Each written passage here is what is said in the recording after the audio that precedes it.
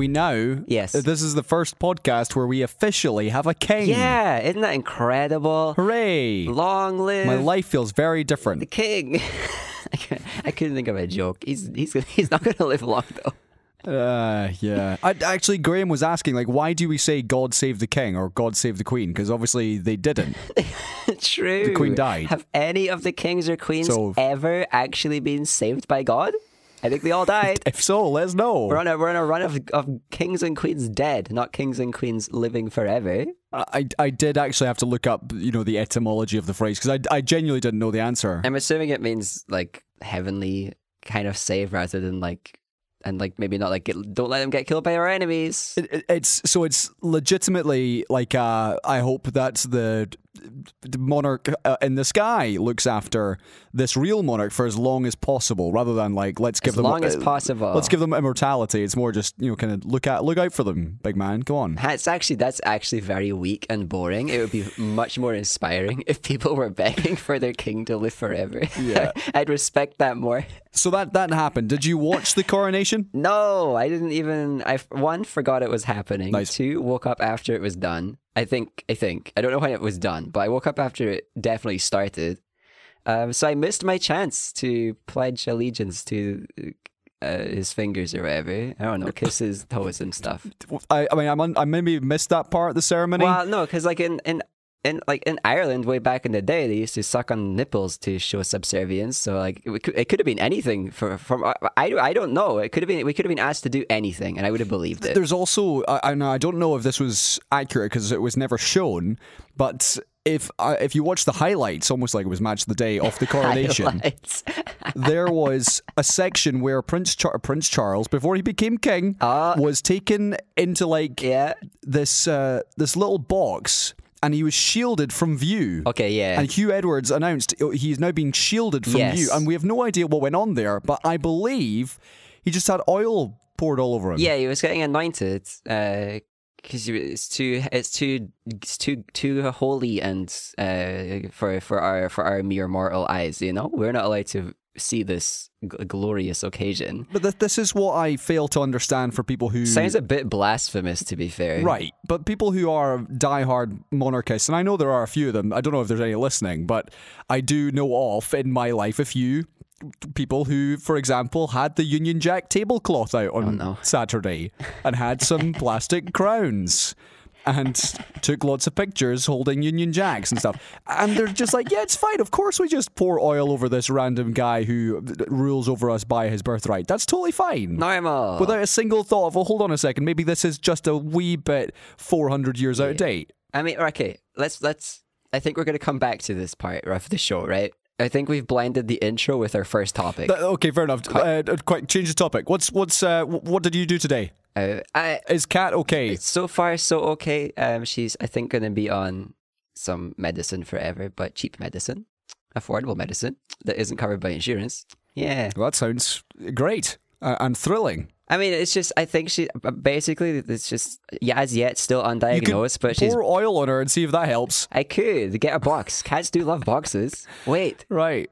You have to shield her from public view. We've been thinking that the royal family are lizards forever. What if they're actually cats? Maybe that's it, yeah. The lizard thing's a diversion. And the whole, God Save the King is because they've got 9 lives, and that's why Lizzie hung on for so long. True. She burned through her life. She's actually a cat. Slower than average.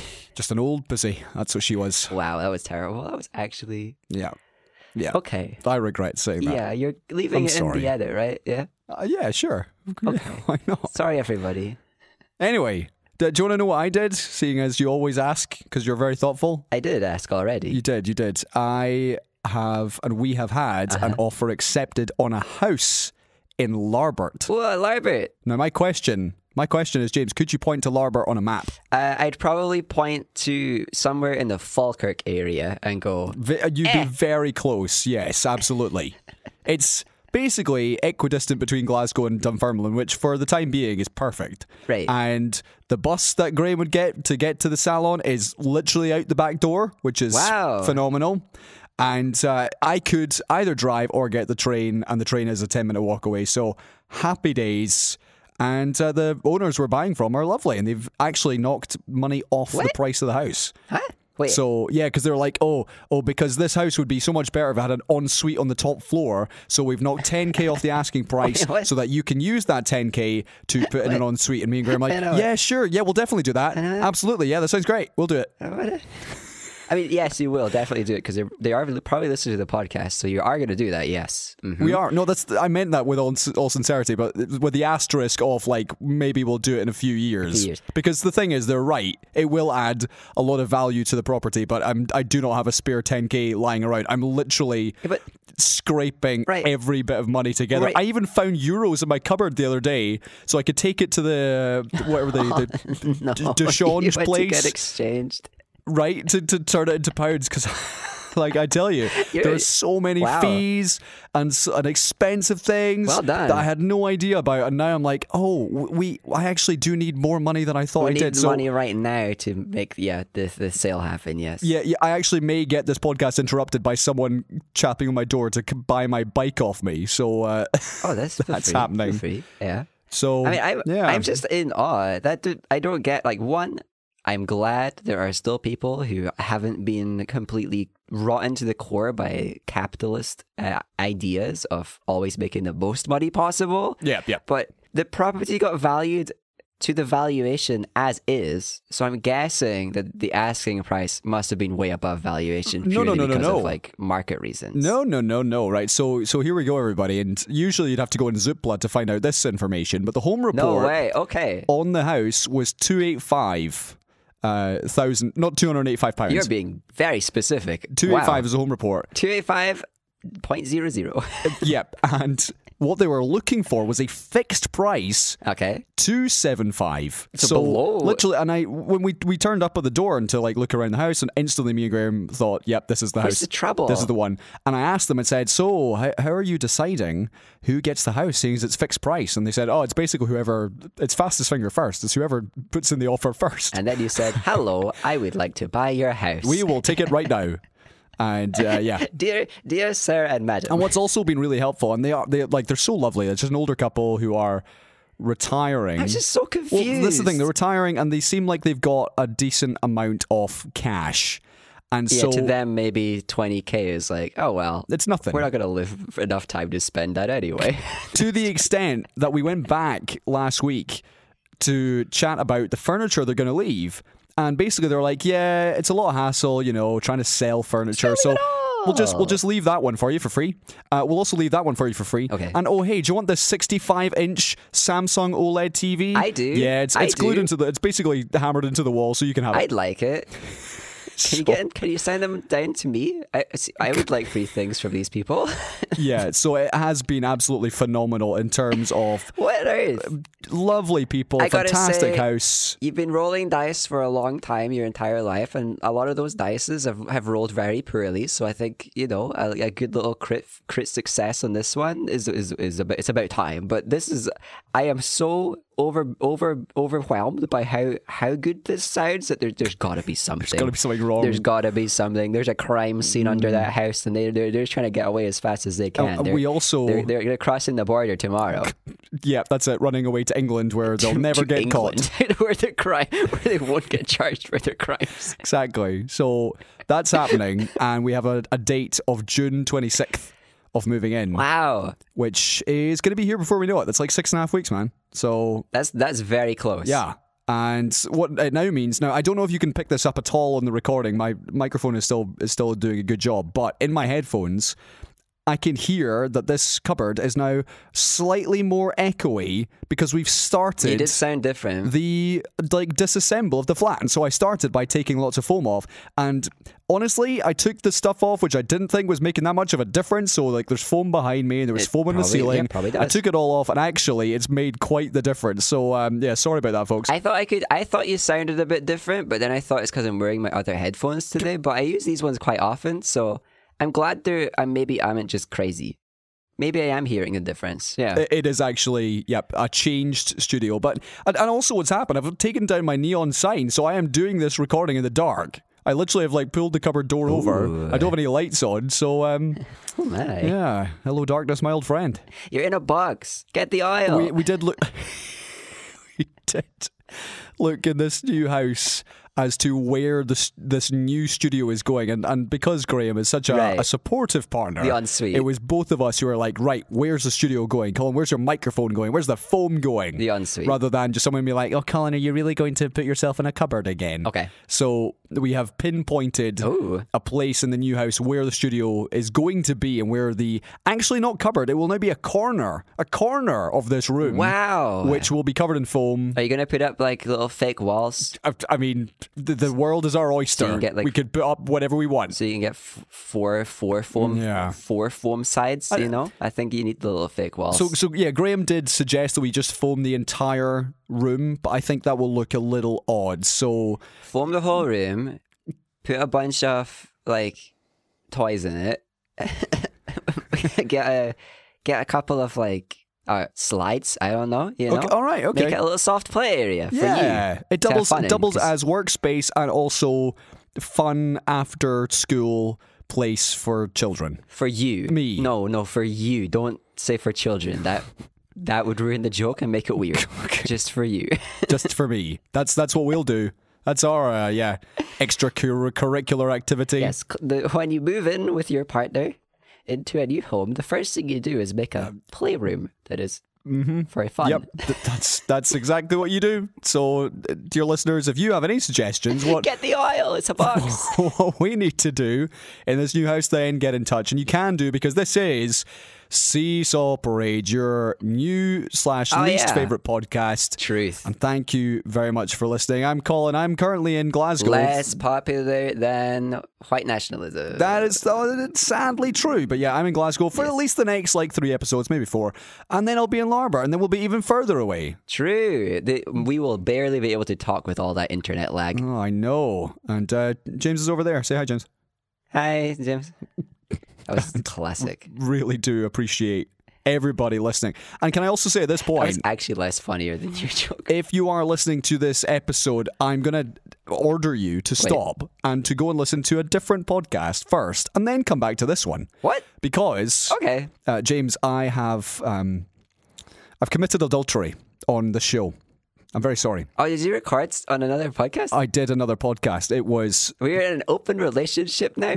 We are now. Yep. It's a throuple. You didn't tell me. I didn't give my consent, but you know. Sorry, we'll talk about it later, okay? So I did Chris's podcast, the Strong Men podcast, which... you are a man. I am. And I'm strong. And I say that with all sincerity. So I did this episode on Friday, and it's now been released today, which is Wednesday, the 10th. Okay. And it is pretty grim / very raw, very transparent. Okay. And it's essentially me talking about the damage that theology did to me as a kid, telling me that I was dirty and horrible and disgusting. That you should reject yourself. And gays are just the worst. And then you realize as a child that you yourself are gay. If you don't completely mask up for the rest of your life, you're going to go to hell too. Isn't that fun? And then pandemic came along, and finally here I am, owning who I am. But it only took me nearly 20 years. So to help other people, other guys who may be in similar situations, avoid the similar silly mistakes that I did. Right. Go and listen to that podcast. But do be warned, there is some pretty heavy topics going on in there. So that's why I suggest go listen to that first, and then come back and have the fun, oily fun that we have on this show. Yes, where we only do fun things. Lubed up with the king. Basically a soft play area. That's what we do. It's called Seesaw Parade. Why would there ever be anything sad here? And, no, never ever. And then come back to the show afterwards, because this is where the fun things happen. We could be sad for a while. Link in description. Have fun. Remember that. Remember to do that one, Colin. Yeah, we'll do that. Remember, link in description. Anyway, you can get in touch with the show at Seesaw Parade on Twitter, seesawparade@gmail.com. As some of you have done, thank you very much for getting in touch. And also, we have another listener review, which this time is off a book. We have a book review. Oh, yes. Which is, I don't remember the last time I had a book review. How about that? Well, that's coming up later on the show. I did one. I did a book review very recently. I did. I talked about a book that I didn't like. Oh, so you did? Okay, yeah, that wasn't a real book. It was like an ebook. Wow, I'm hurt. Audiobooks are books, okay? Right? Let's not be gatekeepers. Trans women are women. Audiobooks are books. Wow. Yeah, same thing. Okay, so... Yes, they're of equal importance. Electronic mail is mail. There, that would have been much better and actually works into the pun as well. Okay. Anyway. Sorry, we'll get to that later on. But yeah, let's go back to the intro and talk about the fact that we now have a king in the United Kingdom. That was a fanfare. Oh, I see. I thought you were booing. No, that would have been much more real. Okay. Not a joke at all. All right, let's slide into this oily nightmare. Okay.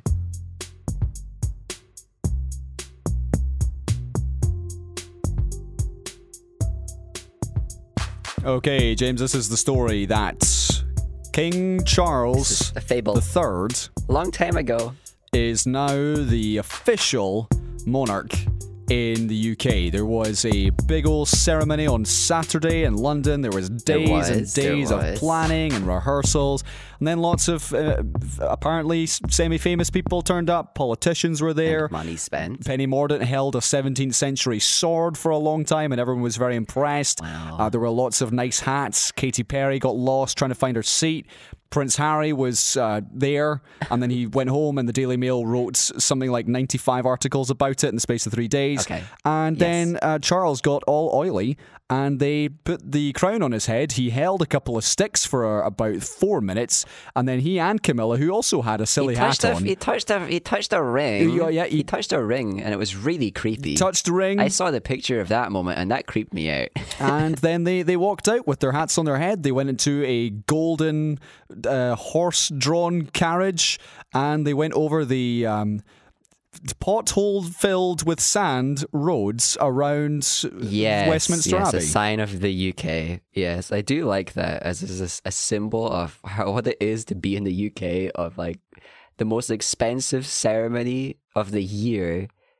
Just driving over a bunch of potholes that are filled with sand because we can't afford to do a good job. Yeah, so that happened, and there were calls for street parties across the UK, and I'm sure in England and maybe in Wales they had some, but certainly in Scotland, no, there was pictures of what Glasgow, Paisley, Edinburgh were putting on for local people, and they were sparsely attended. So definitely a different feeling, I would argue, strongly, in Scotland compared to other parts of the UK. Right. James, what was your overall take before we get into the protests and the arrests and other things? What was your take on the actual coronation, if you saw or heard or read anything? On the actual coronation, I found it quite insulting that they called it like stripped back and like cheap, when it was like the most expensive one ever, even adjusting for inflation. Like, it was really expensive compared to previous coronations. And yes, there was more guests. That doesn't sound like stripped back and cheap, though. The number of guests is kind of optional. And like, yes, there was like, they had to broadcast it on the internet, which is a little bit expensive. But, you know, I feel like if they're going to try and pretend that they tried to save money on this because the UK is having a rough time, it shouldn't have been the most expensive one. I think that was the basic hurdle of decency, and they failed. So from then on, it's just like enjoying the failures more and more, because it was just embarrassing. The fact that we're doing that still is actually embarrassing. And it's also the fact that, yeah, as you say, the insane amount of money that went into this whole charade, which they won't tell us how much. That's a bad sign. They won't actually just tell us. Yeah, it's in the hundreds of millions anyway. And they had the big like coronation concert as well. I didn't see any of that, but that had obviously people who clearly weren't doing it for free. Did the king do karaoke? I'd respect him a bit more if he did that. I think he might have waved, but at people. Boring. I don't think he went on stage and did karaoke, but that would have been genuinely iconic. But no, that didn't happen. That would have been the best moment of the thing. That would have been a moment I even would have enjoyed. So that was the newsworthy, in my air quotes, thing that happened. But what was more genuinely newsworthy was the protesters who got arrested. So this was from a few days ago. On the Friday and into the Saturday, Metropolitan Police in London said 52 people had been arrested for a range of reasons. This was then labelled as alarming by human rights groups. I mean, how many of them got charged? 4. 2 of whom. Wow, you see, that's not good turnover. For having a class A drugs, one of whom who I believe had a knife, and someone else for something unrelated. And then what happened was the head of the anti-monarchy group Republic came out and said, by the way, yes, we have been planning with the police for weeks. about this protest, how we were going to do it, where we were going to be. The police were fully aware of our plans. It was all very cordial. Given the go-ahead. And then, on the day itself, the police just said, oh, actually, sorry, joke lols, we were kidding, and they arrested a whole bunch of them. You're arrested. So this was Graham Smith, who's the chief exec of Republic. 64 people arrested in total. Wow. And despite 4 months of conversations with the Met about the group's plans, they were arrested, taken away, and yes, the only charges were ones that had nothing to do with protest. And it turns out, James, lo and behold, that many of these protesters were arrested under these new protest laws. What? Introduced. Oh my goodness, these laws that are designed to stamp out protest? Wow. By the Tory government. Tory government. And wait, just to give them credit, Lammy, who's in Labour, the shadow whatever, has also come out to say that Labour would not get rid of these laws. Really? If they were in government. Oh dear. So yeah. It's not just the Tories anymore. They've got the backing of the Labour Party too, and those are the good guys. Anyway, this was then, it came out that the Met Police realised, oh, actually, I think we might have got this wrong, and then they've apologised. Far too late now. 2-3 days after the coronation, they've said, oh, sorry, we didn't actually mean to arrest you guys. So my bad, your bails are miscommunications, scrubbed from the records. You're free to go. Yeah. However, on the day off, they were saying things along the lines of whether there will be zero tolerance for ruining this party. You know, you may not spoil the fun. And also, what happened was that the Met arrested members of a night safety team within the city of Westminster. These were volunteers who go out and help essentially drunk women and vulnerable women get home safely at night. And they were arrested. They dish out like rape alarms and stuff at 2 a.m. for 14 hours on suspicion of essentially handing out rape alarms to, they were going to disrupt and scare the horses, I believe was the quote that was used. They're going to use these alarms as a loud disturbance for the party. Yeah, so again, totally normal behaviour now, it seems, in the UK, that this is what's happening. So there was a lot more of smaller stories like this going on over the course of the weekend, but the bigger picture is police arrested lots of people who they shouldn't have done, and it seems like these laws where basically you can arrest protesters because they might cause a disturbance were fully in action, on display. Yeah. Just because the king was getting his crown. Yeah, and there were still protests ongoing, and this is the police's excuse. They're saying, we might have arrested some people, but we still let some protests happen. But that's not good enough, right? If you're using these laws or these new powers to arrest anyone without the justification, you're crossing the line. That power needs to be gone. So it's a frightening time, to be honest. If this is, and this was reflected in a lot of the coverage that I was seeing from whether it was human rights groups, it was other independent voices saying, hold on a second now, these people were protesting for reasons which are completely legitimate and allowed, or they certainly were allowed in the UK, and now we're just saying, actually, no, you can't lawfully arrested. You cannot protest something that we don't want you to protest. Is that basically the message now?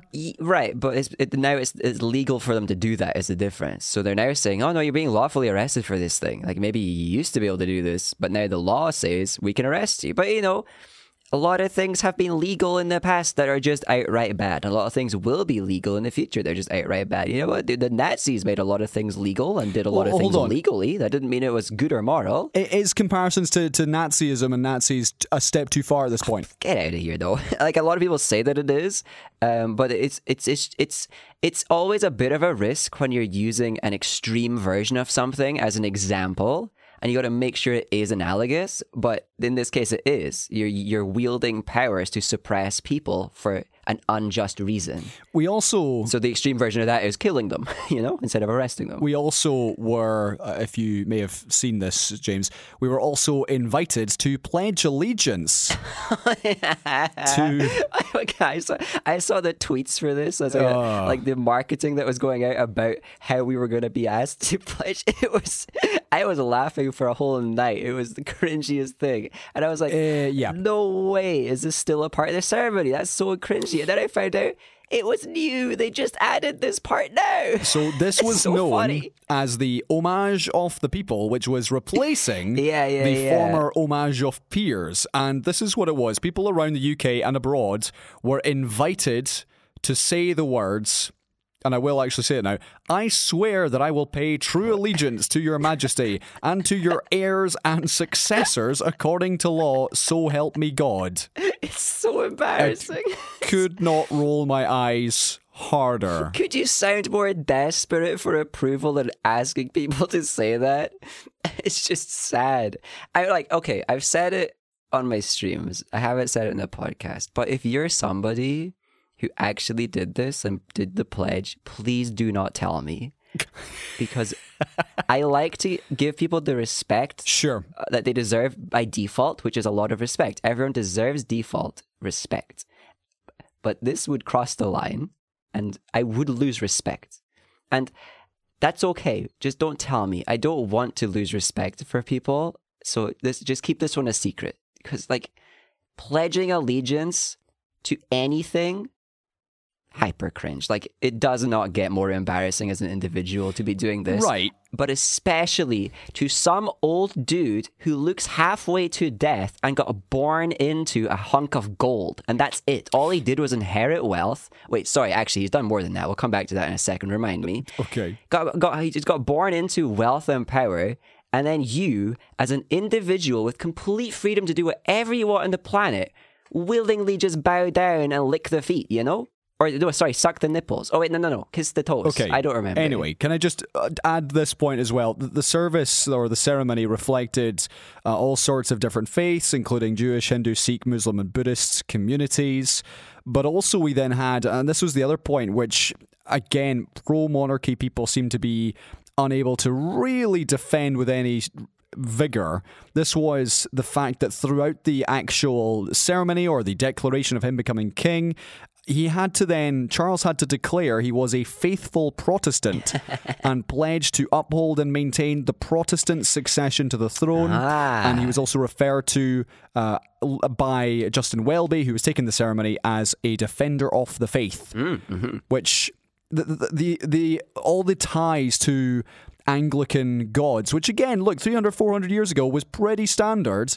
In 2023, this is still what we're seeing. And look, this goes for the references to continuing your Protestant line, but it's also, this person called the Lord of the Council has to carry a 17th century sword for this whole ceremony to get underway. Yeah. So this is just the kind of thing which I can't foresee there being a world where someone says, hold on a second, why are we doing all this just weird shit?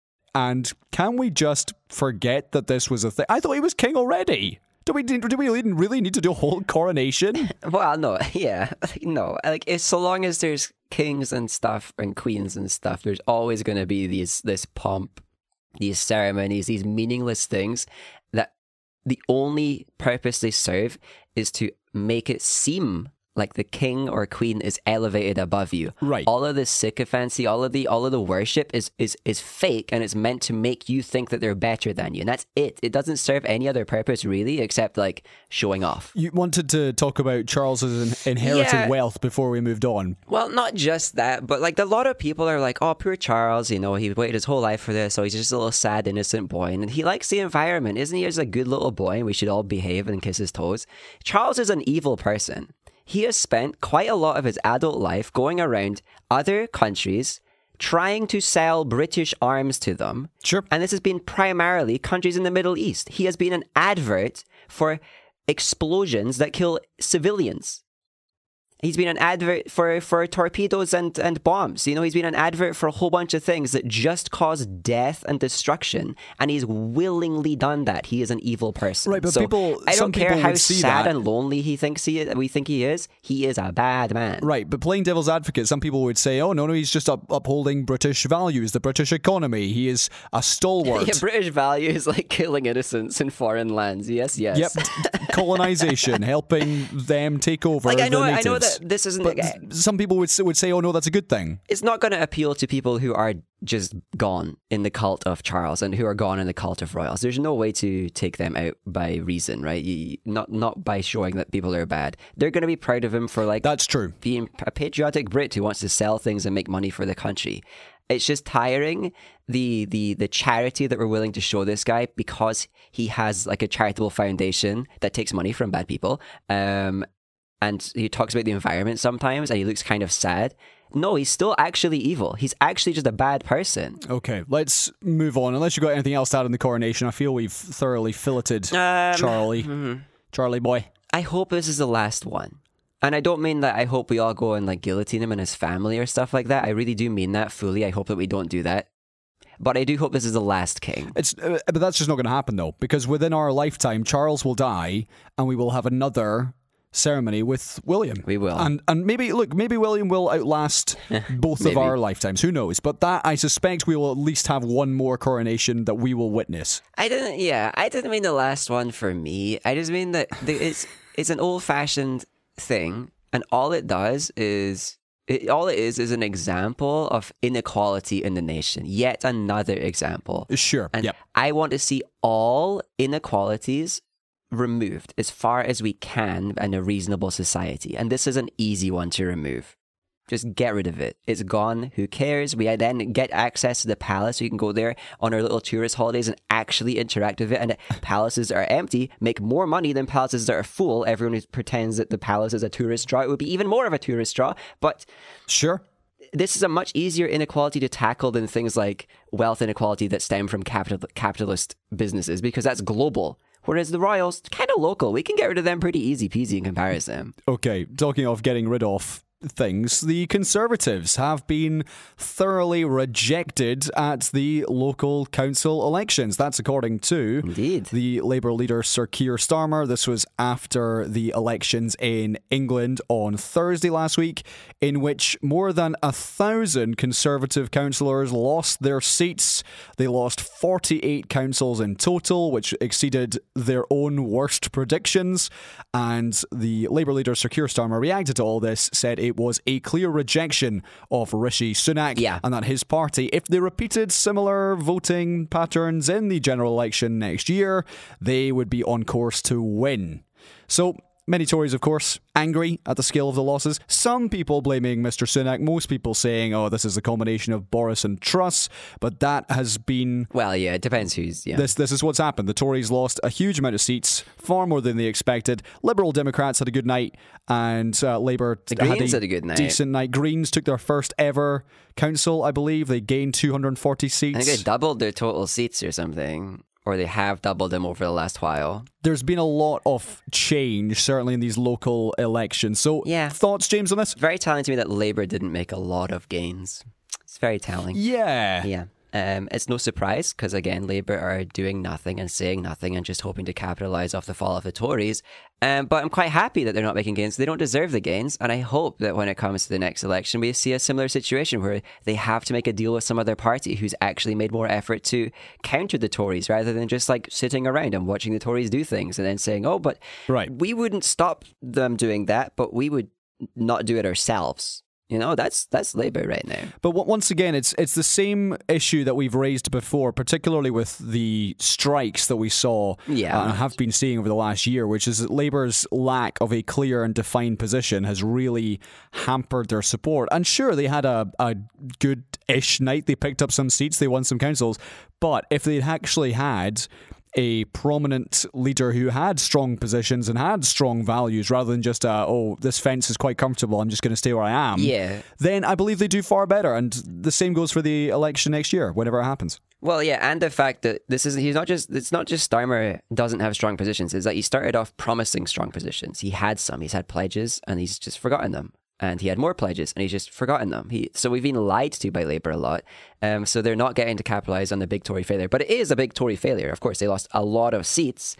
What I've noticed is that the response from within the Tory party is like a bit of a yearning for the Tory right again, though. So I don't know if there is. I think from afar, from people like us who are sane and not Tories, we look at it and we go, oh yeah, this is definitely not Sunak's fault, right? He could not have won this. This was going to be the result no matter who was in charge of the Tories right now. It is Boris, it is Truss, it is the extremist Tories who tanked the nation that made this vote happen. But because Sunak was in charge at the time of it, the Tory right, the critics and the skeptics within the Tory party are like, oh no, we should just try again. Put us back in charge. So I think they're actually going to try again. Okay. Try to get back in charge and do the same stuff again and maybe get a chance to tank the nation even more if they manage to like wield power and influence over Sunak. So this is a bad night for the Tories, but depending on what the Tories do, that could actually be a bad night for all of us. Sure. Because it's quite a while until the next election. They've got a lot of time to do damage, cause harm, and try to look powerful to build up their momentum. On the back of that, there's 3 points I want to make. Number one is that the Labour Shadow Cabinet member, Peter Kyle, said that this was... In fact, no, he denied that this was just an anti-government election rather than a pro-Labour election, and I would say he's wrong, because this to me was an anti-government election. Point number two is, this was from the BBC's political editor, Chris Mason. He said the results suggest it would be hard for either the Tories or Labour to be properly confident of winning a majority at the general election based on the results. Yeah. That's fair. Yeah. And the third one is the point you've just made, which is, if Rishi Sunak, and when he calls an election, he has legally until January 2025 to call it. Yeah. So if, as some people have suggested, it's going to be late 2024, yes, it should be. That's like, in theory, 18 months away. That's a long time. It's a long time. For the Tories to start gaining ground again. So I'm not someone who's... I mean, sure, it's great to see these results and people like the Lib Dems and the Greens and Labour making some sort of headway and the Tories getting kicked out, as so they should. Yeah, local government is really important, so great. But get rid of the Tories. There's so long to go before we actually get to a general election, so I am not catching my hens before they chicken. Absolutely, not catching any hens. It's a scary time. I am worried what the Tories are going to do to try and look impressive, because they are going to come out of this with that goal in mind. They've got to try and recapture their voters, and there's not much they can do except like try to leave Europe harder and make people more scared of the trans individuals. Oh boy, those evil transes. That's about it, really. What else is in the Tories' playbook? And immigration. Sorry, I forgot about the small boats. So there's a couple of targets. There's not many. So they're just going to do those bad things, but worse. Which it's a lot of time to really mess things up. And if we have a Labour Party whose strongest response is things like, oh, no.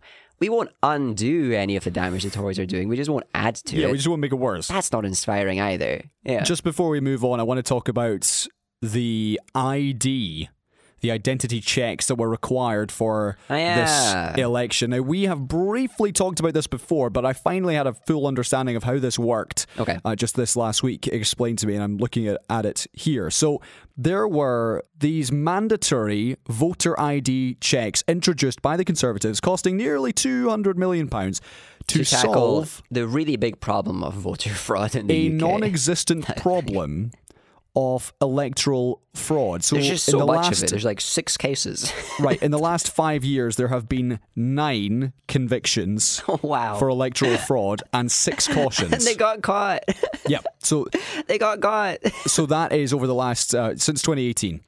And then the ID, which was being allowed. Okay, here's the ID which is allowed. The list of IDs, yeah. You're allowed your blue badge. You're allowed your old person's free bus pass. You're also allowed, of course, your passport, driving license, blah, blah, blah. But the classics, yes. Even though, your old person's bus pass, your Oyster 60 Plus card was also allowed. Mm-hmm. Another old person one. Not weird. All these ones which were allowed. However, a young person's Oyster card. Yeah, no. And a young person's 16 to 25 rail card, not allowed. No. They're not old.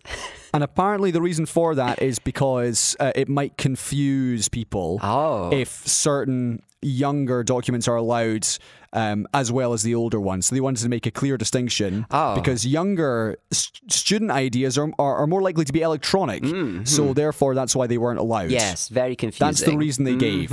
It would have been horribly hard to implement. And nothing to do with the fact that typically older people vote Conservative and will likely have these forms of ID. And younger people won't. Especially since one of them is just given out for free. It's really transparent what they were attempting to do. And I'm glad that even though, sure, it might not be the full shebang, it seemingly failed to work in the way they wanted it to. As far as we know. Well, it didn't save them from a complete loss at the vote, right? They did still lose the vote, but they did just implement this with a target in mind. Also, polling staff were allowed to deny someone the vote if the photograph was not a good likeness. Right. That's great. So yeah, that's what's happening in England. It's a very suspicious thing. It would be great if Labour could come out and say we want to get rid of this. I don't know if they have. I'd be surprised if they have. But the fact that it's just the Tories solving a non-existent problem by spending a bunch of money and obviously being biased for a certain solution is a problem. Oh, and also you weren't allowed any face coverings in the polling stations either. That's just great. That's really good in an ongoing pandemic, especially. Again, sorry, before you continue, is there anyone out there who is, in the face of all this evidence, still arguing that voter suppression is clearly not a thing that the Conservatives are doing? I haven't. Because it's surely factually not. It's indefensible. Surely you've got to recognize that's what they're doing. Yeah. Like, I don't know. It's what we expect from the Tories. They're the American playbook now. For sure. Like they really are just following the Republican line of attacking people, making it harder to vote, and they're going to keep trying to do these things. I do believe that it should be easy enough for people to get access to some form of ID to vote. However, that requires things like access to the information to know how, which requires things like maybe the internet, which a lot of people don't have because it's not universal here and it's not guaranteed here. There's steps that make it harder for certain demographics to guarantee themselves ID and easier for other demographics to guarantee themselves ID. But if you don't have some form of valid ID, look into it because voting matters, and just because it's a little more difficult now doesn't mean you shouldn't be doing it. I've also been looking at this thread of what a Labour government would do, and it's the very first issue is they would keep their anti-protest laws instigated by the Tories. Like what? But following on to that, by the way, is further points like, for example, not taxing the wealthiest in our society, keeping public services in private hands, keeping tuition fees, tagging migrants with GPS. That was based on a Keir Starmer comment. No way. Keeping some forms of conversion therapy. Just the trans people though. And no freedom of movement, as well as attacking unions. So yeah, Labour uninspiring, lost their way. What's happened, and it's not like, let's not get too historical here, but what happened is that when New Labour came along, all the parties agreed we are all going to be neoliberal economically. Our economic policies are going to align.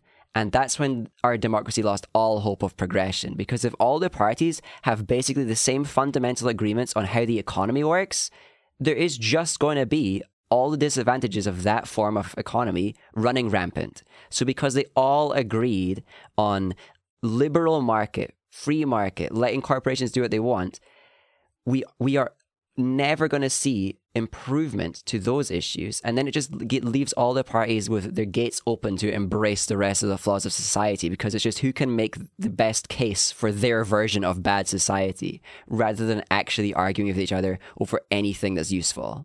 Speaking of Labour, I did see that they've released a list of things, of groups or associations that if you sign up for them, you will get booted as a Labour member. Nice. So if you're a Labour member listening to the podcast, check that list out. Make sure that, you don't want to just leave Labour because the list is pretty bad. It's just not an encouraging list for the Labour Party to be evicting people based on. Genuine question though, what's the alternative? Is it attempting to support Greens, Lib Dems? Well, the Lib Dems are the same in terms of they've got the same economic policy. So as far as I care, right, there's no way to tackle the inequality in the UK without having a completely different view on the economy. And therefore, any party who's just like, nah, the economy's kind of fine, it's the implementation of the smaller things, that's a waste of a vote.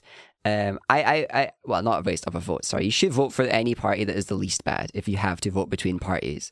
But no, it's getting involved in smaller levels of government and trying to push for voices that say different things. So it could be someone who represents the Greens in your constituency, voting for them for your council so they get a say on the council. It could be somebody who votes at a lower level, and there's not much we can do as individuals, but what we can do is in our area more than in our nation. We have to focus smaller to start with. But no. The Lib Dems trash. The Greens, economically, I don't actually know. They don't really talk about the economy so much compared to, the environment, which is great. They should talk about the environment. But what we really need is a party just to say, like, we've got a structurally broken economy and we need to completely fix the way it works.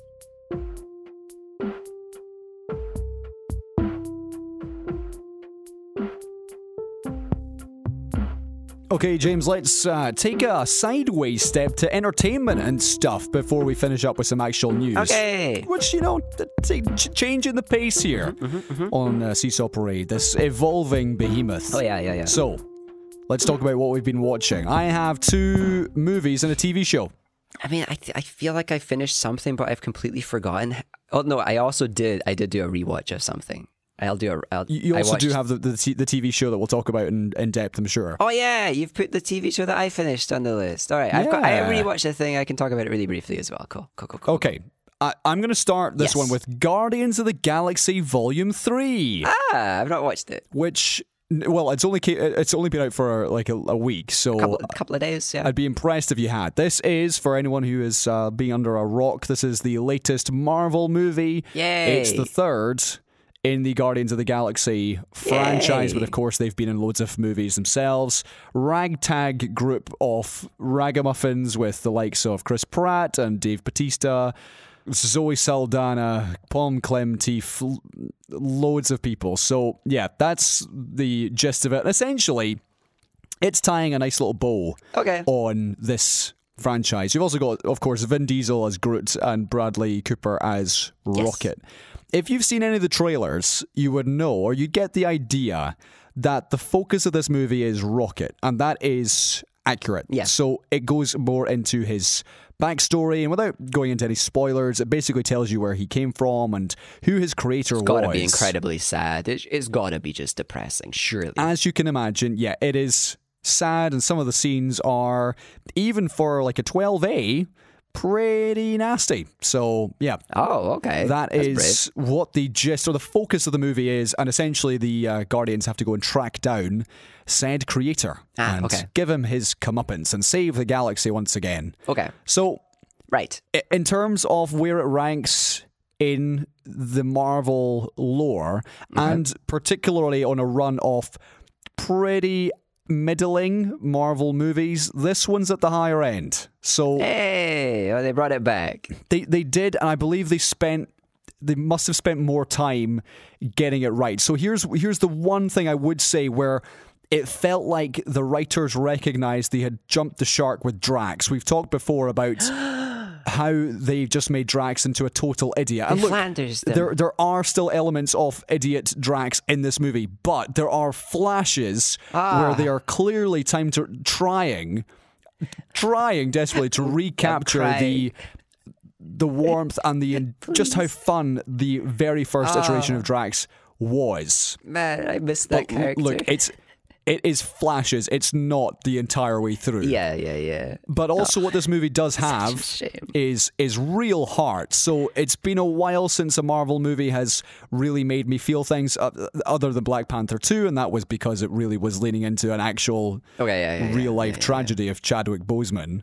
But this one, it's based, the sadness and the emotion is based entirely on the characters and the journeys that they've been on for the last few years. And genuinely, real feelings is good. There are a couple of moments in the movie where I didn't cry, but I was definitely feeling like, oh, that's quite sad.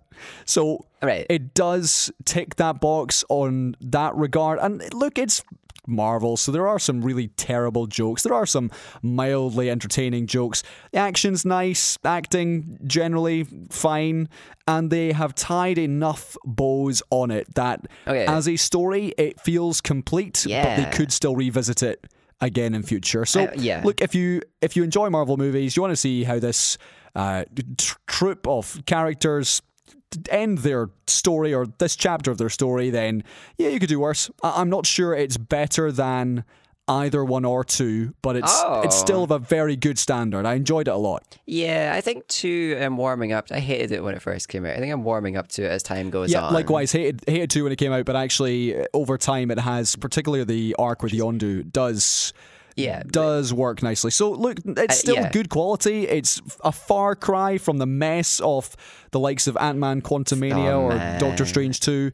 It's still not classic, iconic, excellent Marvel, but it's fine. It's fine and it's enjoyable. A step in the right direction. We had this little silver shining outline in the cloud of just bad Marvel, and I'm expecting Bad Marvel to return. We can talk about that. So here's the maybe. thing. I believe that they've recognized, hold on a second, we have hit a sticky patch. We need to try harder. And we were focused on quantity rather than quality, and now they've recalibrated. They did talk about reducing the total quantity indeed. Which is good. So I believe this is a maybe they'd started filming or scripting and then they were like, oh, hold on a second, these current movies are being really badly received. Let's actually try and make these characters fully fleshed out. So it works to an extent. Not my favorite Marvel movie by any stretch, but still a nice time.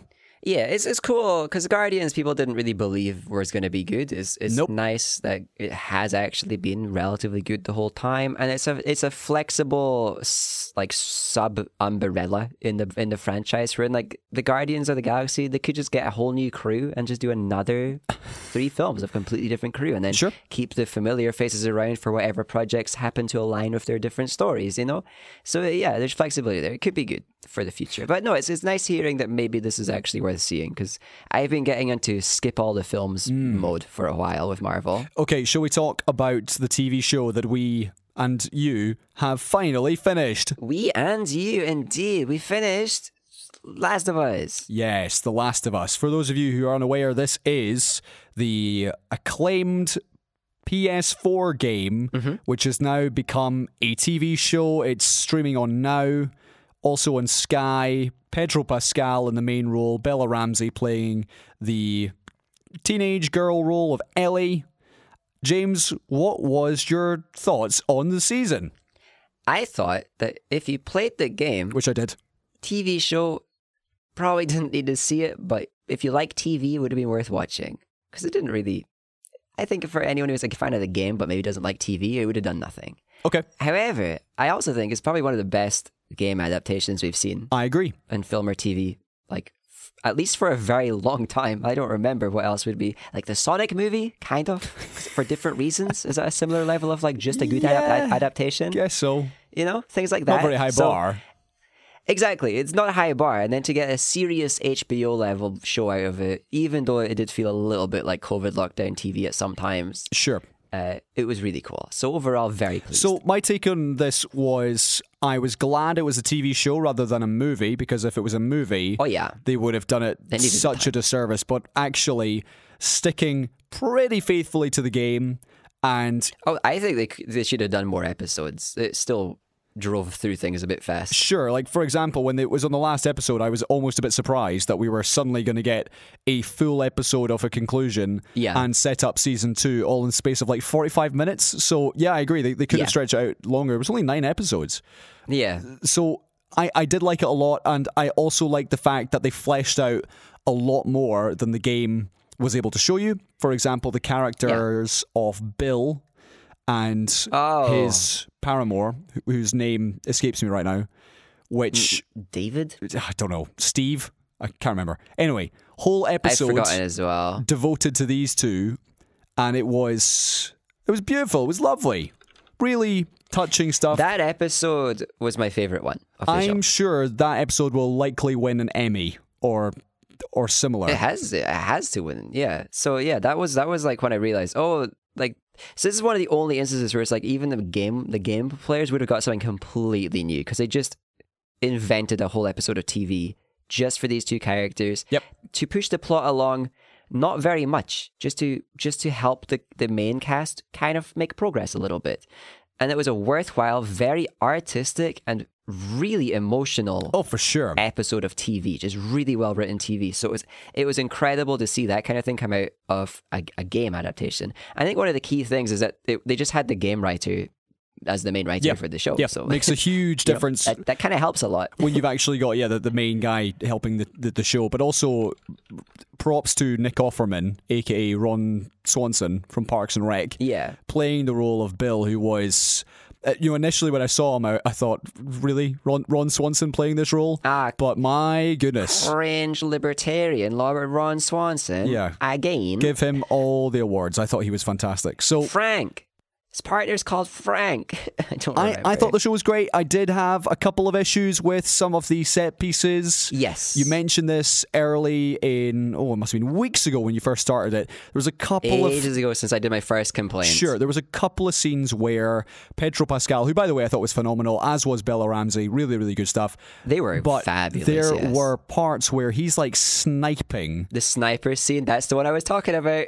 Right, the sniper scene where street. basically he's tracking this 14-year-old girl who's evading all these zombies, and somehow he manages this like perfect zigzag series of maybe a dozen headshots in a row. Right. And it just did seem a little bit too almost stagey. Yeah, there was almost theatrical.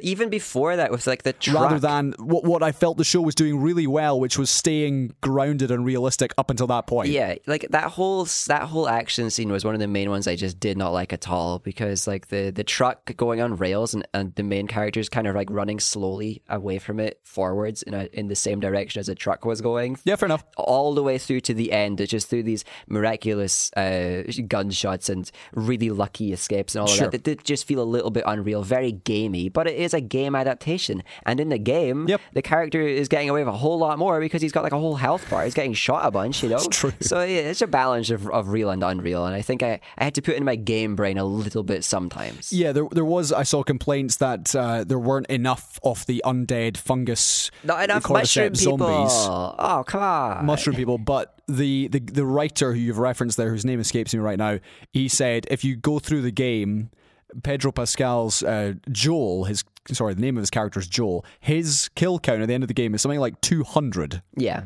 And so he said, we can't have this single person killing 200 people on screen in this TV show. It's just not possible. It wouldn't be as real. Games have to have that action to make it a game. For sure. Otherwise, it would just be a TV show on a disc. Yeah. So if you're liking your high class HBO well made TV shows, then yeah, try The Last of Us. Give it a shot. Yeah, it's really well done. I could talk about it a lot more, but overall, like the production quality was just impressive. The uses of actual stage and scenery combined with the VFX was bringing us beyond the more recent just everything's on the volume level of TV that we've been seeing. For sure. Okay, very briefly from me before I pass over to you, and then we get to our book review. I have also seen in cinemas Dungeons and Dragons, Honor Among Thieves. Just straight off the bat, I'm sorry. Was it good? Yes. Yes. Yes, it was. Thank you.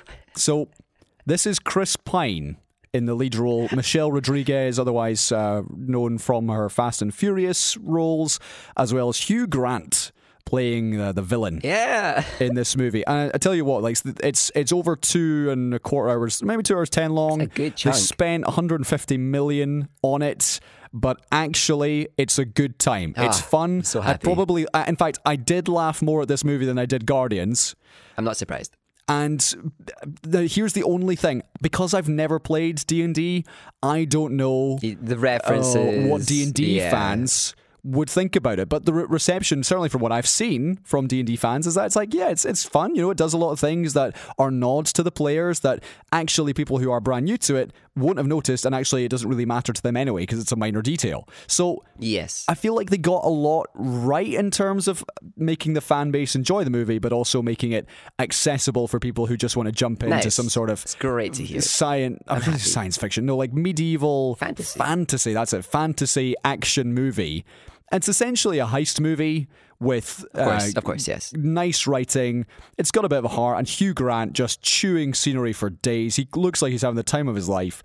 And yeah, I enjoyed it. So look, if this comes out in streaming, which it probably will go on Disney Plus, chuck it on in the background. I'm sure you'll have a fun time. That is so good. Because I remember watching the trailer and it immediately set me up for so much disappointment. Because I was like, no, but it looks... It like a World of Warcraft movie from a few years ago. Yeah, because it does. It just looks like it's actually going to be a good film. And then lots of times that's just a trailer and it lies to you. And I'm invested in this as a thing. So it's really cool. I hope they make more. Although I have seen that maybe the box office hasn't been too great, which isn't that surprising. Maybe, like it might be one of those ones that does well on streaming or... Yeah, exactly. We could say DVDs, but maybe not DVDs anymore. However, it has made back its budget, but when you chuck in like marketing costs, then they're probably still some way short of it. So we will see, but it was a good time. I hope they make more. Like, I want to see this. Yeah. Right. Anything else that you have seen? Colin, I rewatched the entire Hobbit trilogy. Interesting. Why? Because I was like, it was on my streaming services, and I was like, is it as bad as I remember? So I watched it all, and it was worse than I remember. It was actually worse. Yeah. It's aged poorly already. Oh, dear. And I thought the films were pretty bad, and I watched it again. I was like, oh no, these are terrible. Okay. I think the first one's the best because it still had some character. Okay. Before they just completely lost all character as well as quality. It was almost insultingly bad at times. There's a moment in the first film where they use like the Nazgul music from The Lord of the Rings at a completely irrelevant moment, and I actually got insulted. I was like, hang on. No. Why did you do that? I didn't get it. Maybe they know why. I couldn't get it. Just I just wish they made, because they had such a good cast for the dwarves, for Bilbo, of course, for Gandalf. They could have done so much with that cast and the characters, but they just kind of just didn't. Yep. And it was just bad. And then there was some, if you remember, there's a barrel sequence on the river. It's one of the worst I can remember. There's some GoPro footage in there. Is there? The GoPro footage looks even worse now. Yeah. Oh. They just strapped some GoPros on things in a river and were like, put that footage in as well, because GoPros are cool and we're innovative. Oh dear. I don't know. I was surprised that I actually thought that, because I thought I'm wiser now. I'm older. I've got more patience for things. I can enjoy things that are, no, I couldn't enjoy it. I just didn't. Fair enough. They were just bad. And the whole thing's a scam. There's some very good video essays on like why the films were just not well made. They were bad for the actors. They were bad for the area, bad for like unions and all of these things. So I just wanted to revisit that whole thing and try and get a better picture of what this mess was. Mainly because I wanted to see if it was bad, but also because Lord of the Rings is getting made again pretty soon, I guess. Yeah. But it's definitely going to happen. So I wanted to see what the worst was. I don't want to think like it could be really terrible if based off of all the most recent Lord of the Rings stuff that's come out. Well, put it this way, my expectations for Rings of Power were high because I knew how much Amazon were spending on it, how much care they were going to put into getting it right, and then of course the TV show came out and it was a total mess. So my faith in a remade cheap Lord of the Rings, which by the way, why do they even need to do that in the first place? They only came out 20 years ago.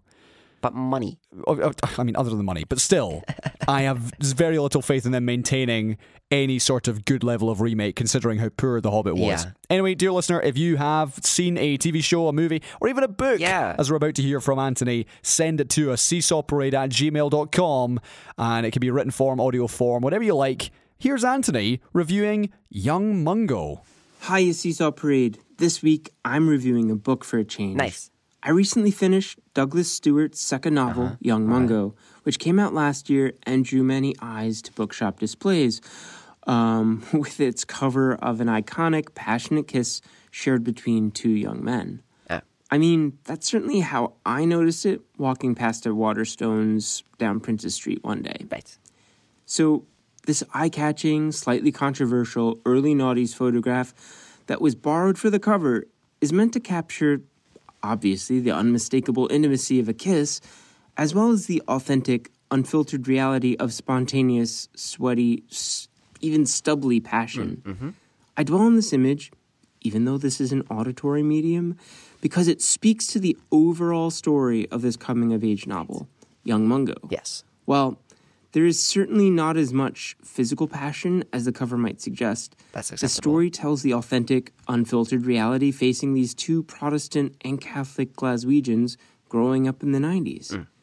Douglas Stewart's writing is so beautiful. He crafts the story with two timelines that meet at the end of the book, before and after an unknown pivotal moment.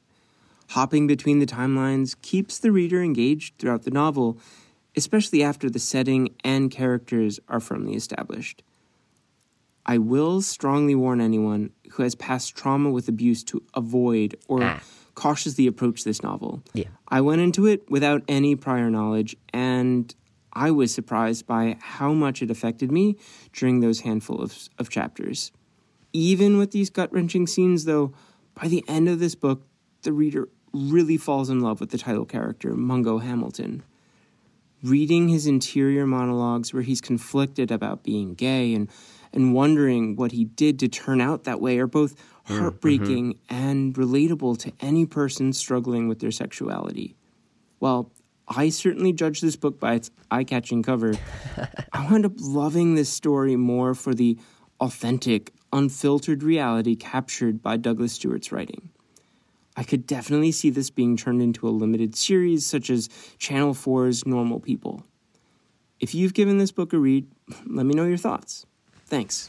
So that was Young Mungo by Anthony. Also, that cover sounds, I can see why it caught your eye.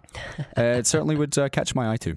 Yeah, no, it sounds like a book that's handling something really well, and something that a lot of books that I've been a lot of newer books I've been reading just don't seem to. And I think it's just a quality of writing thing or a quality of what's available thing. Because a lot of the books I've been reading lately, where they're handling trauma or intimacy or whatever, as discussed in the previous review, are just not good. And I think there's a bit of a trend towards just trying to write things for in a TV feel in certain genres that isn't working for me. So maybe I got to read more books like this that are just kind of written to be books rather than kind of written to be popular, I guess. But those aren't free at the library because nobody's demanding those, so I don't get to read them.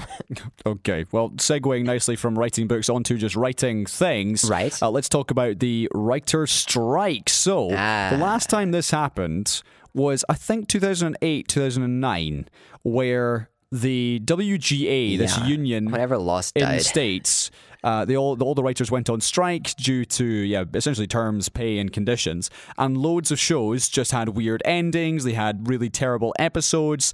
Some of the shows went on hiatus. Chat shows had no writers, so you had some talk show hosts spinning their wedding rings for 15 minutes to see how long they could make it last for.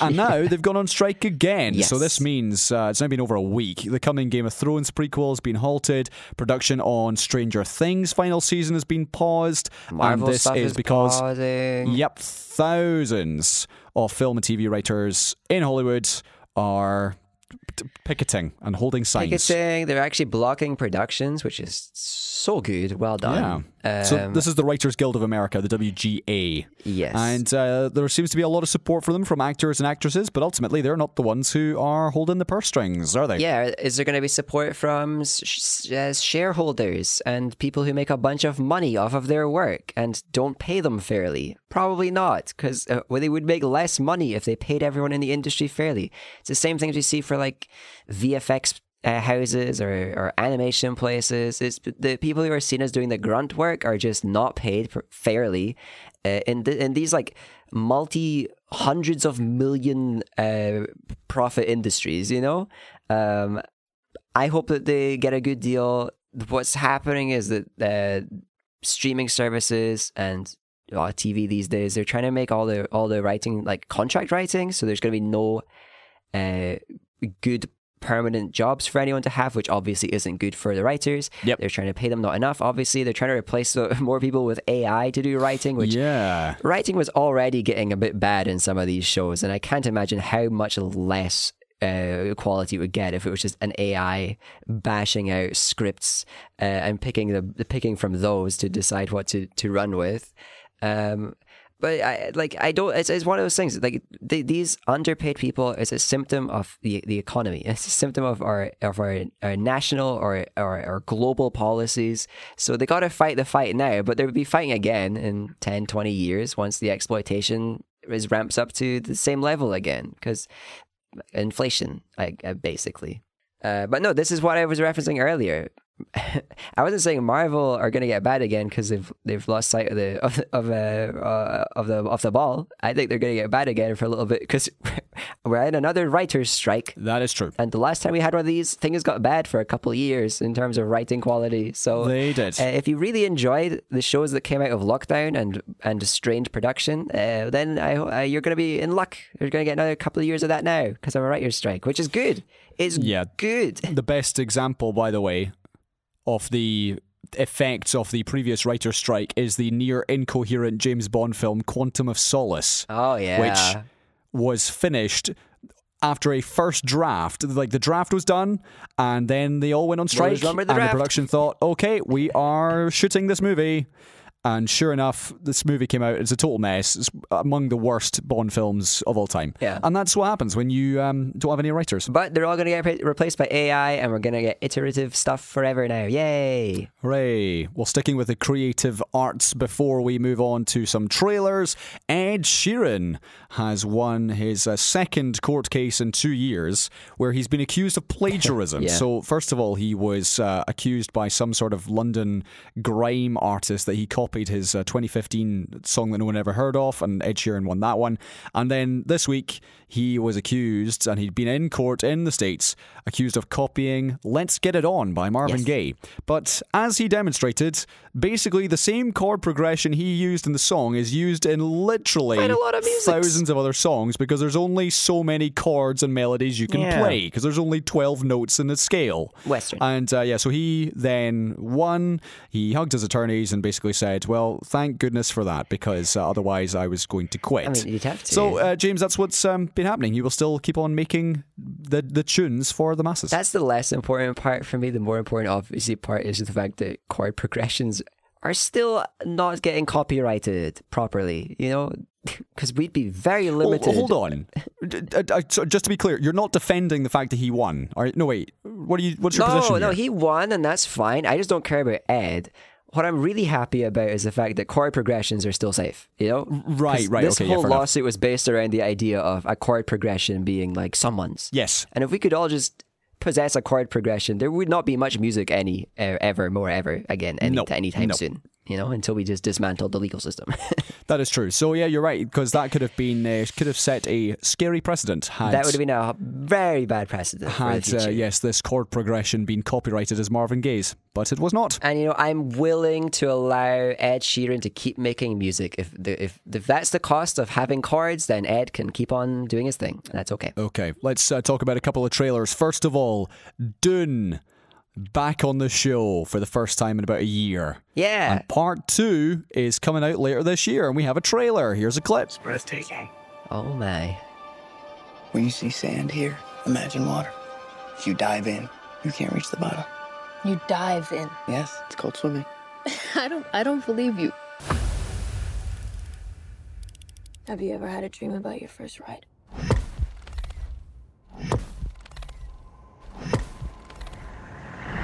Don't try to impress anyone. You're brave, we all know that. Be simple. Be direct. Oh my, indeed. Oh my. What do you think? I am excited already. Likewise. Surely it can't go wrong. They got the first part right. No, I mean, come on. That was the questionable one. They have to have got the second part right. I just cannot wait to see it. It's going to be good. So I talked about my lack of faith in the likes of Amazon or anyone who remakes Lord of the Rings. The antithesis of that, the total opposite, is Denis Villeneuve, because everything he touches, I love. Villeneuve, Lord of the Rings. He is such a good filmmaker, and everything he's done, I have thought has been splendid. Yes. Right back to some of his early work, but even more recently, Prisoners, so good. Arrival, so good. Blade Runner 2049, Dune Part 1. So good. All phenomenal movies, and so I am very confident that even though, yeah, sure, it's a trailer, didn't really give much away, Part 2 is going to be just as good. Yeah. It looks like they're introducing some new characters. They've got some of them basically book perfect. They've got other ones that they've had to make some changes to the character on page to make it work in the film, and I get that. I won't spoil anything. So there is a little bit of a reveal in the trailer, especially for people who know the story and who have read it. But overall, it's just a very, very promising look. And one of the only question marks was that Villeneuve was working with a different cinematographer for this film. Oh, all right. But it looks like they've just kind of captured a very high quality cinematography vibe still, which is not surprising. At least I think they were. Maybe I'm wrong. But it didn't look like they made any mistakes if they did pass the baton on. So it's just looking promising. I'm very excited. I am listening to Dune again for like the third time in audiobook form in the last couple of years. I am hooked. Okay, well, also talking of auteurs that we are big fans of, well, somewhat, Christopher Nolan. His new movie. Yeah, I like him in theory. Yeah, is out in July. It's called Oppenheimer.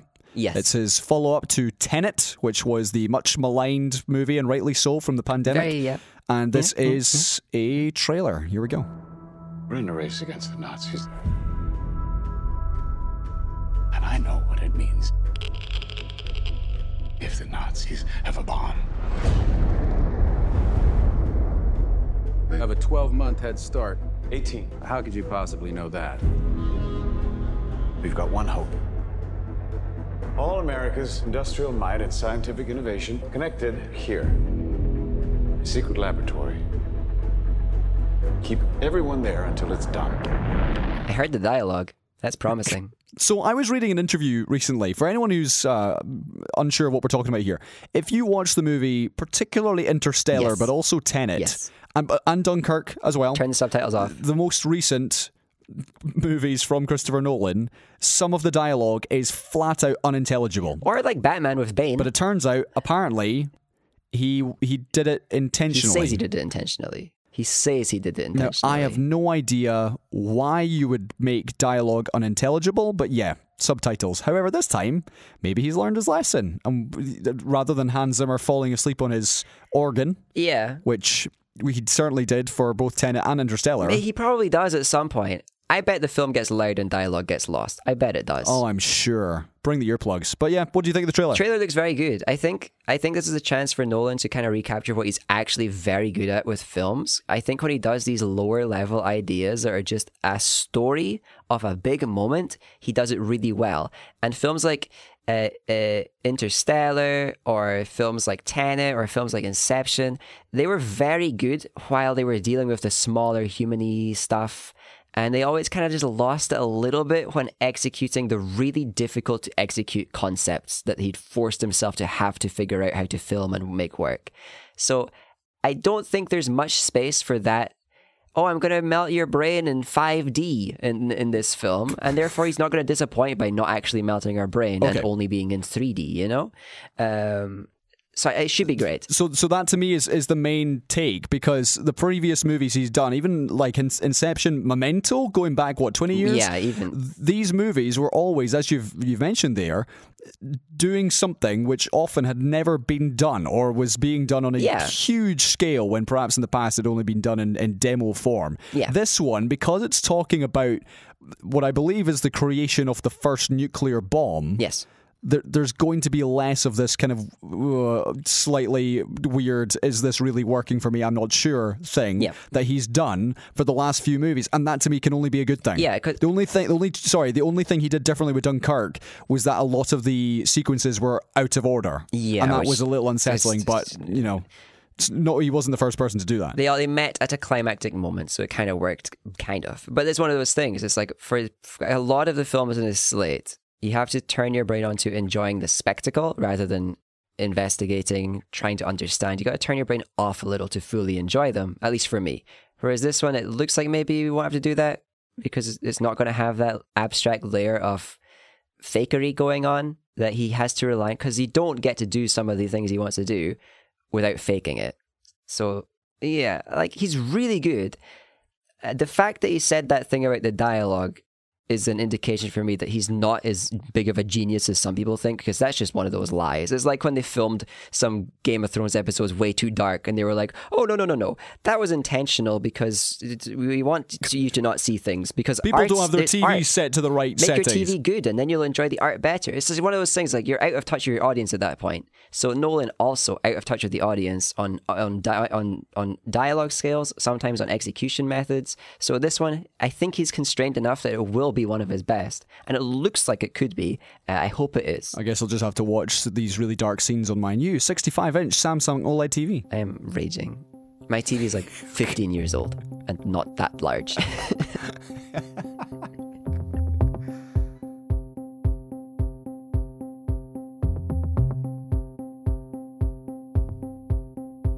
Okay, James, let's finish up. Let's talk about some news in brief. And it has been a bad week if you're on the right in America. And we're going to start with Donald Trump. They're going to reject it. It's not going to make a difference to them. I know. This is the story that a jury in a civil case has found the former president did indeed sexually abuse a woman in a New York department store in the 1990s. So this was E. Jean Carroll, Indeed. who had brought the case to trial in New York.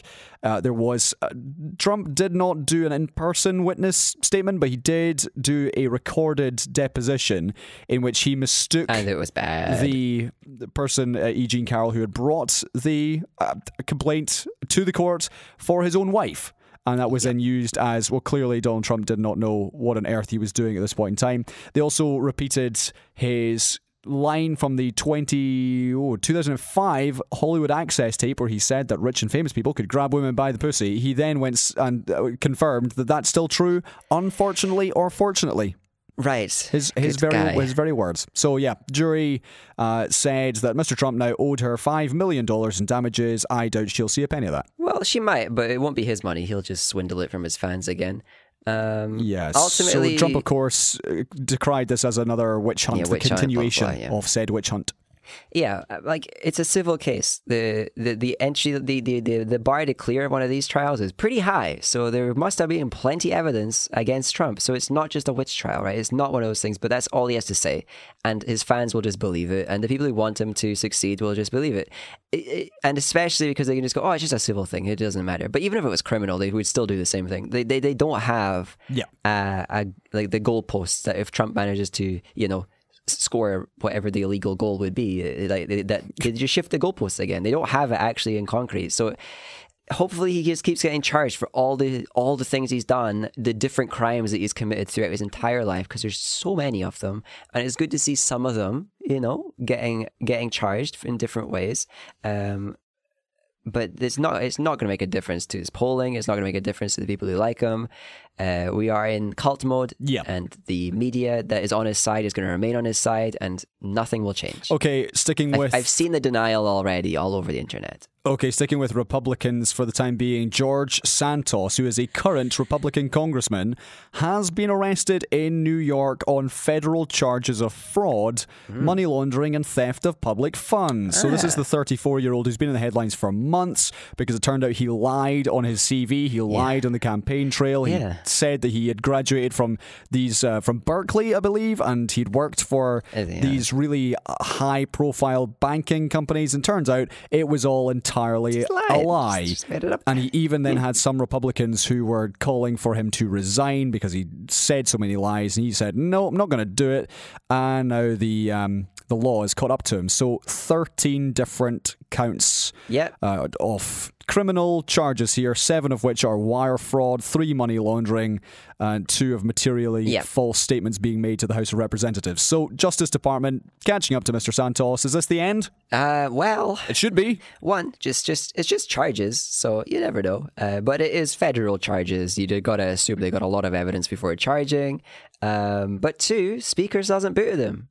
Speaker is going to look at the charges before making his mind up. Sounds pretty weak. He should just be gone, and hopefully these charges will, do their job, and that there will be, I don't know, jail time, maybe, and that he'll lose all of his credibility, maybe. He's not a good guy. The sooner we see him gone, the better. Absolutely. And talking of losing all credibility, if he even had any in the first place, I mean, Stephen Crowder, the end has come, because this is a video which showed the very popular right-wing figure essentially emotionally and verbally abusing his 8-month pregnant wife. In the video, which was smoking a cigar. Indeed. Whilst it was taken from their doorbell cam, he says to his wife, who I believe is called Hillary. He says it's edited footage, actually. He shouts at his 8-month pregnant wife, Hillary, "I will F you up." Also says that she's unworthy and that he doesn't love her. She needs to do her wifely duties better, Colin. She needs to be more worthy of being a wife, Colin. The entire video that's not abuse. Makes for some very poor viewing, and there was a lot of right-wing figures who then, it felt to me like they were waiting for their chance to come out and be like, actually, you know what? They were. Screw this guy, he's the worst. And this was the perfect chance for them to do it. Yeah, but that is so telling. Because they've got that dirt on everyone. All of these right-wing figures, they all hate each other, for sure. And they've all got the dirt in their little safes, ready to expose as soon as somebody loses their influence. But the fact that they don't just expose their bad people colleagues for being bad people until then shows that they're also bad people. Anyone who sat on this stuff and just let Crowder develop his audience, harm the nation just because it kept them in the profit too, is also bad. Crowder, it is no surprise that he's just abusive to his spouse. And there are people saying that, oh, you can't make your decisions based off of 1 3-minute video that's taken out of context. But I'm sorry, there is no amount of context absolutely that would make the abuse that is going on in this video not abusive anymore. Even if it turns out she is abusive too, he is still being abusive. You know, there is that level to it. What was really concerning for me was the amount of people who were commenting or perhaps retweeting the video with a comment of like, this just looks like a normal marriage to me. I worry for all of those marriages. It's Absolutely, actually scary. concerning. And I'm sure it isn't that uncommon because there is this very flawed practice of like subservience in the household. And this idea of wifely duties isn't uncommon. And the man being the provider and the woman taking care of everything else, blah, blah, blah. And that is like, sure, there are ways to do that are healthy. I don't see them, but people say it's doable, and I can trust some of those people to be doing it. But it is an avenue that leaves abuse as such an easy thing to happen. If you've got that level of power dynamic going on, if you've got that level of control in a marriage, the abuse is going to slip in at the drop of a pin, because people are not by default just kind and nice and all of those things. And especially in right-wing circles, where currently we're seeing this idea of masculinity, this anger, this possession, all of these things being lauded and praised, where being harmful is seen as being powerful and strong and manly. It's obviously going to end up with loads of people in these kinds of marriages. So it's no surprise that when you see a video of Crowder coming out, that people are like, oh boy, this doesn't look so bad actually. But it's worrying. It is. In response to this, by the way, he said that he's threatening to officially unseal all files regarding their ongoing divorce, which would include his wife's mental health records. Her private mental health details. That's what sane people do. That's not abusive either, you know, like just making publics, like threatening your wife to make all of her troubles public. To be clear, I have been aware of Stephen Crowder because of people I know who watch him, and same. I have seriously disliked the guy from the very start because he's a homophobe and has made homophobic jokes and racist jokes that we discussed, and I've discussed with other people at length. And for me, it was a real case of Schadenfreude seeing this video come out, because it's horrendous seeing someone treat a wife, let alone a pregnant woman, like this. But part of me thought, well, it's about time. Like, one of the key things like that is really obvious for me is that he's unwilling to let her take a car as the pregnant woman has to go do all these chores for him because he's scheduled for surgery or something, an elective surgery that maybe would have helped his heart out, but it was mostly just an elective surgery that he could have scheduled for, a year after the birth, when things are a bit more flexible. But he's got so much money, why doesn't he have the 2 cars? If you've got a lot of money, you don't have those kinds of constraints in your relationship, like a single car for the household, unless you want to use it as a tool of control. There's no reason. And he wouldn't allow Ubers and stuff like that. He wouldn't allow and like one of the other ones is that he's insisting that she gives medicine to the dogs, even though the doctors are saying the medicine could harm her. He's just like, put gloves on. It's like, come on, mate, just give the dogs medicine. You're capable.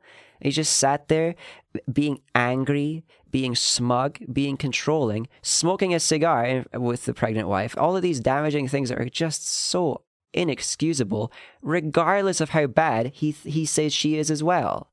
Okay, so 2 pleas. If your relationship looks like this at all, go to get counseling, please, because it's not good, it's not healthy, it's not normal. If you see this and you see yourself reflected in it, you need to fix the relationship now before it gets even worse.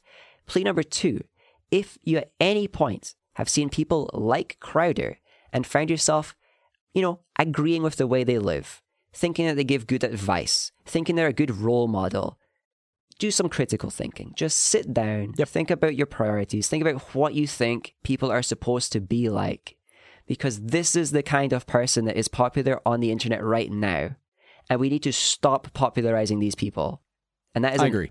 And like we can't do much again as individuals to make them not popular, except not like them ourselves. Yeah, to me as well, it's as we've talked about before, you're unable to allow people to see, for example, that, Stephen Crowder doing a video with Alex Jones, the person who denied that the Sandy Hook shooting even happened. Yeah.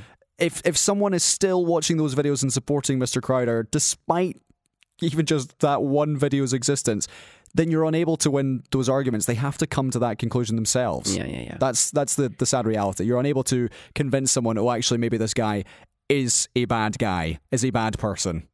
Yeah. But no. It's like, it really does suck that it takes until something like this coming out before anybody starts questioning a guy. And we need to be getting way further ahead of it. Like the Andrew Tates of the world, the Stephen Crowders of the world. We need to be better at just shutting them down. Okay. Because they are harmful. Time is ticking away. Let's talk about this pilot, which is, or was due to happen in Scotland. It may still happen. Right. Which is about juryless rape trials in this country. However, lawyers in Glasgow, Edinburgh, Aberdeen, Airdrie, Paisley, and others have now confirmed they are going to refuse to take part in the pilot. They've branded it dangerous. They've accused the Scottish Government of political meddling. This was on the back of a recommendation from Scotland's second most senior judge, who said, we need to have judge-only rape trials because at the moment, if you go to court, there is a 90% conviction rate for all crimes. 90%. When it comes to rape, it's 1%. Okay. And we need to do something about that. Rape Crisis Scotland came out and said... And that something has to be no jury. Right. So Rape Crisis Scotland have said this is a good thing because at the moment guilty men are walking free. Right. But solicitors have said, no, we need to maintain juries of whether it's 12, it's 15 people, and a majority verdict. So this is going to continue, but it's one which it's a new suggestion for me. I've never considered this before. So I don't know where I sit on it. Yeah, it's more complicated than it sounds because you do obviously want more people who have committed these acts to get the punishment they deserve and to be locked away until they are rehabilitated as well. You know, you want that justice for the victims, and then also you want to make society safer by rehabilitating these people. So the fact that the turnover, I don't even know what to call it, rate is so much lower in comparison to other trials. Conviction rate, yeah, sure. The other types of trials is obviously a concern, and we need to make the system better because in the UK we have a long history of not properly investigating and convicting sexual abuse charges and claims. I think any way that you can improve the process is worth investigating. I also think that if every lawyer in the country is willing to say this is wrong, that maybe we should listen to them, because I wouldn't know. I obviously can't know all the details. I'm not involved in the system. If they think that there are other weaknesses that need to be targeted instead of just like getting rid of the jury, I would happily listen to them. I would like to know what else we need to do, because obviously we need to improve the system. I think anytime you're talking about your only goal being more charges is risky, because that's what the Met does. The Met just likes getting everyone arrested, you know, and we don't like the Met. Right. So it's important to have actual goals in mind of like correct convictions being charged, or correct charges being ended up in convictions. I'm getting my words mixed up. I know what you mean. But like you say, it is complex. I would be more willing to listen to all the lawyers than a judge, and the government generally don't like it when the government is trying to change laws without the support of the legal system. So just on this point, if I can come in, I can see why, as the Scottish Government, and because the figure of convictions is so low, and it's dire. Frankly, if only 1 in 100 rape trials are ending in a conviction, then clearly men who have done evil things wrong are walking free. That's reality. So I can understand why you'd want to increase the conviction rate. They need to improve the system. But I'm unconvinced that putting the power, rather than in 15 people to weigh up evidence and to come to a conclusion after discussion, is worse than the opinion of one person. Yeah. Even if they are, let's say, more highly educated or more intelligent, I would still side with juries. I mean, that's the way that it's been decided for decades. It depends on the trial, though, because there's loads of things that are tried in courts that just go to a judge, right? That's true. It's not things along the lines of to the level of rape or to the level of sexual assault. It is smaller crimes that only go to judges and things like that. This would be a new crime that would be non-jury. So it's not a new idea completely. It's just a new level to an established idea. I don't see how. I might try to find out. I'm not sure if it's been spoken about enough. Like what they actually think the reason for the difference is. If they think juries just aren't getting the evidence enough, they don't understand it enough. If they're too sympathetic to I have got no idea how the numbers are so different between different types of charges. So obviously, if all the lawyers are saying we can't do this, then it needs more work to convince the lawyers that it's the right thing to do. And if they've got other plans as well, we need to test that, because the system isn't working. We need to fix the system. We need to fix it in a way that lawyers are okay with doing, I guess. This is a horrible pickle. I don't want to be. I'm glad I'm not having to be involved in the system, but I really want to see the system work better, because our conviction rates for these things are incredibly low. So many people do walk free. Okay, time's ticking away, so let's penultimately, and I really just want to touch on this rather than go into any sort of longer form discussion. There have been, I want to say 3 mass shootings in the last week or so. Yeah. One of which was in Texas, where 8 people died in a mall, one of whom was as young as 3, which is horrific. A family, 2 parents and a kid died, and one of the other kids survived. It's heartbreaking. That's horrendous. And we then had 2 in the city of Belgrade in Serbia, about 24 hours apart. So one was, I want to say, a teenager who went into his school and shot 9 dead. Yeah, brought his parents' gun to school. And then the next day, we had, in the same city, another mass shooting where another 9 people were shot dead. And it sounds like the government there have actually decided to move fairly quickly. Is that fair? Well, yeah, I don't know how much they're moving, but they've already said we're going to be looking at changing the laws around guns, right? They are responding to this with reform immediately, which I think it's a review of all licenses. It's granting more licenses to anyone for a while. So there is an immediate response. I'm going to pause that there. So it's the Serbian President Aleksandar Vučić who, a day after the second shooting, announced that several measures were coming into place, including a ban on new permits, tougher penalties for illegal weapon possession, psychological checks of gun owners, and amnesty for the surrender of illegal weapons. And this took 2 days after 2 horrendous mass shootings, and this article says there have been over 200 in the US this year. Yeah, so obviously, nothing's happened. You don't want any mass shootings, but if you've got them, you want a response from the people in government. Sure. So Serbia, they apparently are responding. I hope to keep an eye on what they actually do to change the situation. They have, by the way, in Serbia, the 3rd highest rate of gun ownership in the world. Ah, right. Yeah. So let's see a decline. But mass shootings are not a daily/weekly occurrence. Not a daily thing, yeah. Whereas in the States, it's happened. I think there was another story of somebody saw some shadows in his backyard and shot a kid who was playing hide and seek. You know, there was what's happening in the States is awful. Yeah, there was another one last week, which may have been in California, and a gun owner who was asked by his neighbor to stop shooting so that they could let their 1-month-old baby sleep. Yeah, then went into the house and shot, I believe, 7 of them dead, and then was found 5 days later, hiding under some laundry. Yeah, I think just to highlight as well, there was an immediate response to several shootings recently, wherein there were some shootings by people who were identified as non-binary or trans. Those were immediately the headlines: trans person shoots, non-binary person shoots, blah blah blah. This one, as soon as the details were out that it was a migrant, maybe an illegal immigrant, it was headlines: illegal immigrant bad. All of these things, because they align with making the current out group even more of the out group. But this more recent one, it was someone who had Nazi symbols tattooed on him. And I don't see any Republicans talking about how maybe that's a problem. Yeah, he was a right-wing shooter in Texas. They are talking about how he was Mexican and therefore not a white supremacist. But I don't know. He's got Nazi symbols on him. Yeah. So the difference with how they treat the different shootings is only in headline, and they will only use it to demonize certain groups, and they won't actually respond with the legislation that's needed. So yeah, but we're trying to keep it brief because it's endless. We're going to talk about more shootings next time, I'm sure. This is depressing at this point. It's depressing a long time ago. Okay, and lastly then, for the time being, Vladimir Putin. He has given a speech saying that Russia's future rests on the soldiers fighting in Ukraine. Does it? During his annual speech to mark Victory Day. There's nothing more important right now than your combat efforts, he said to this audience of mainly...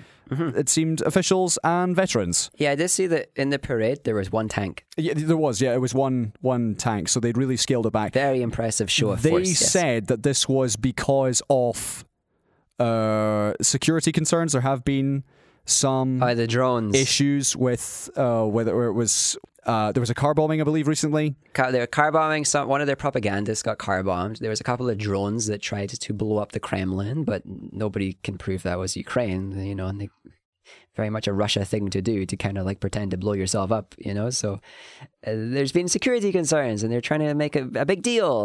They've just lost another city though, and you know, they're looking weaker by the day. Hopefully, they keep looking weaker by the day.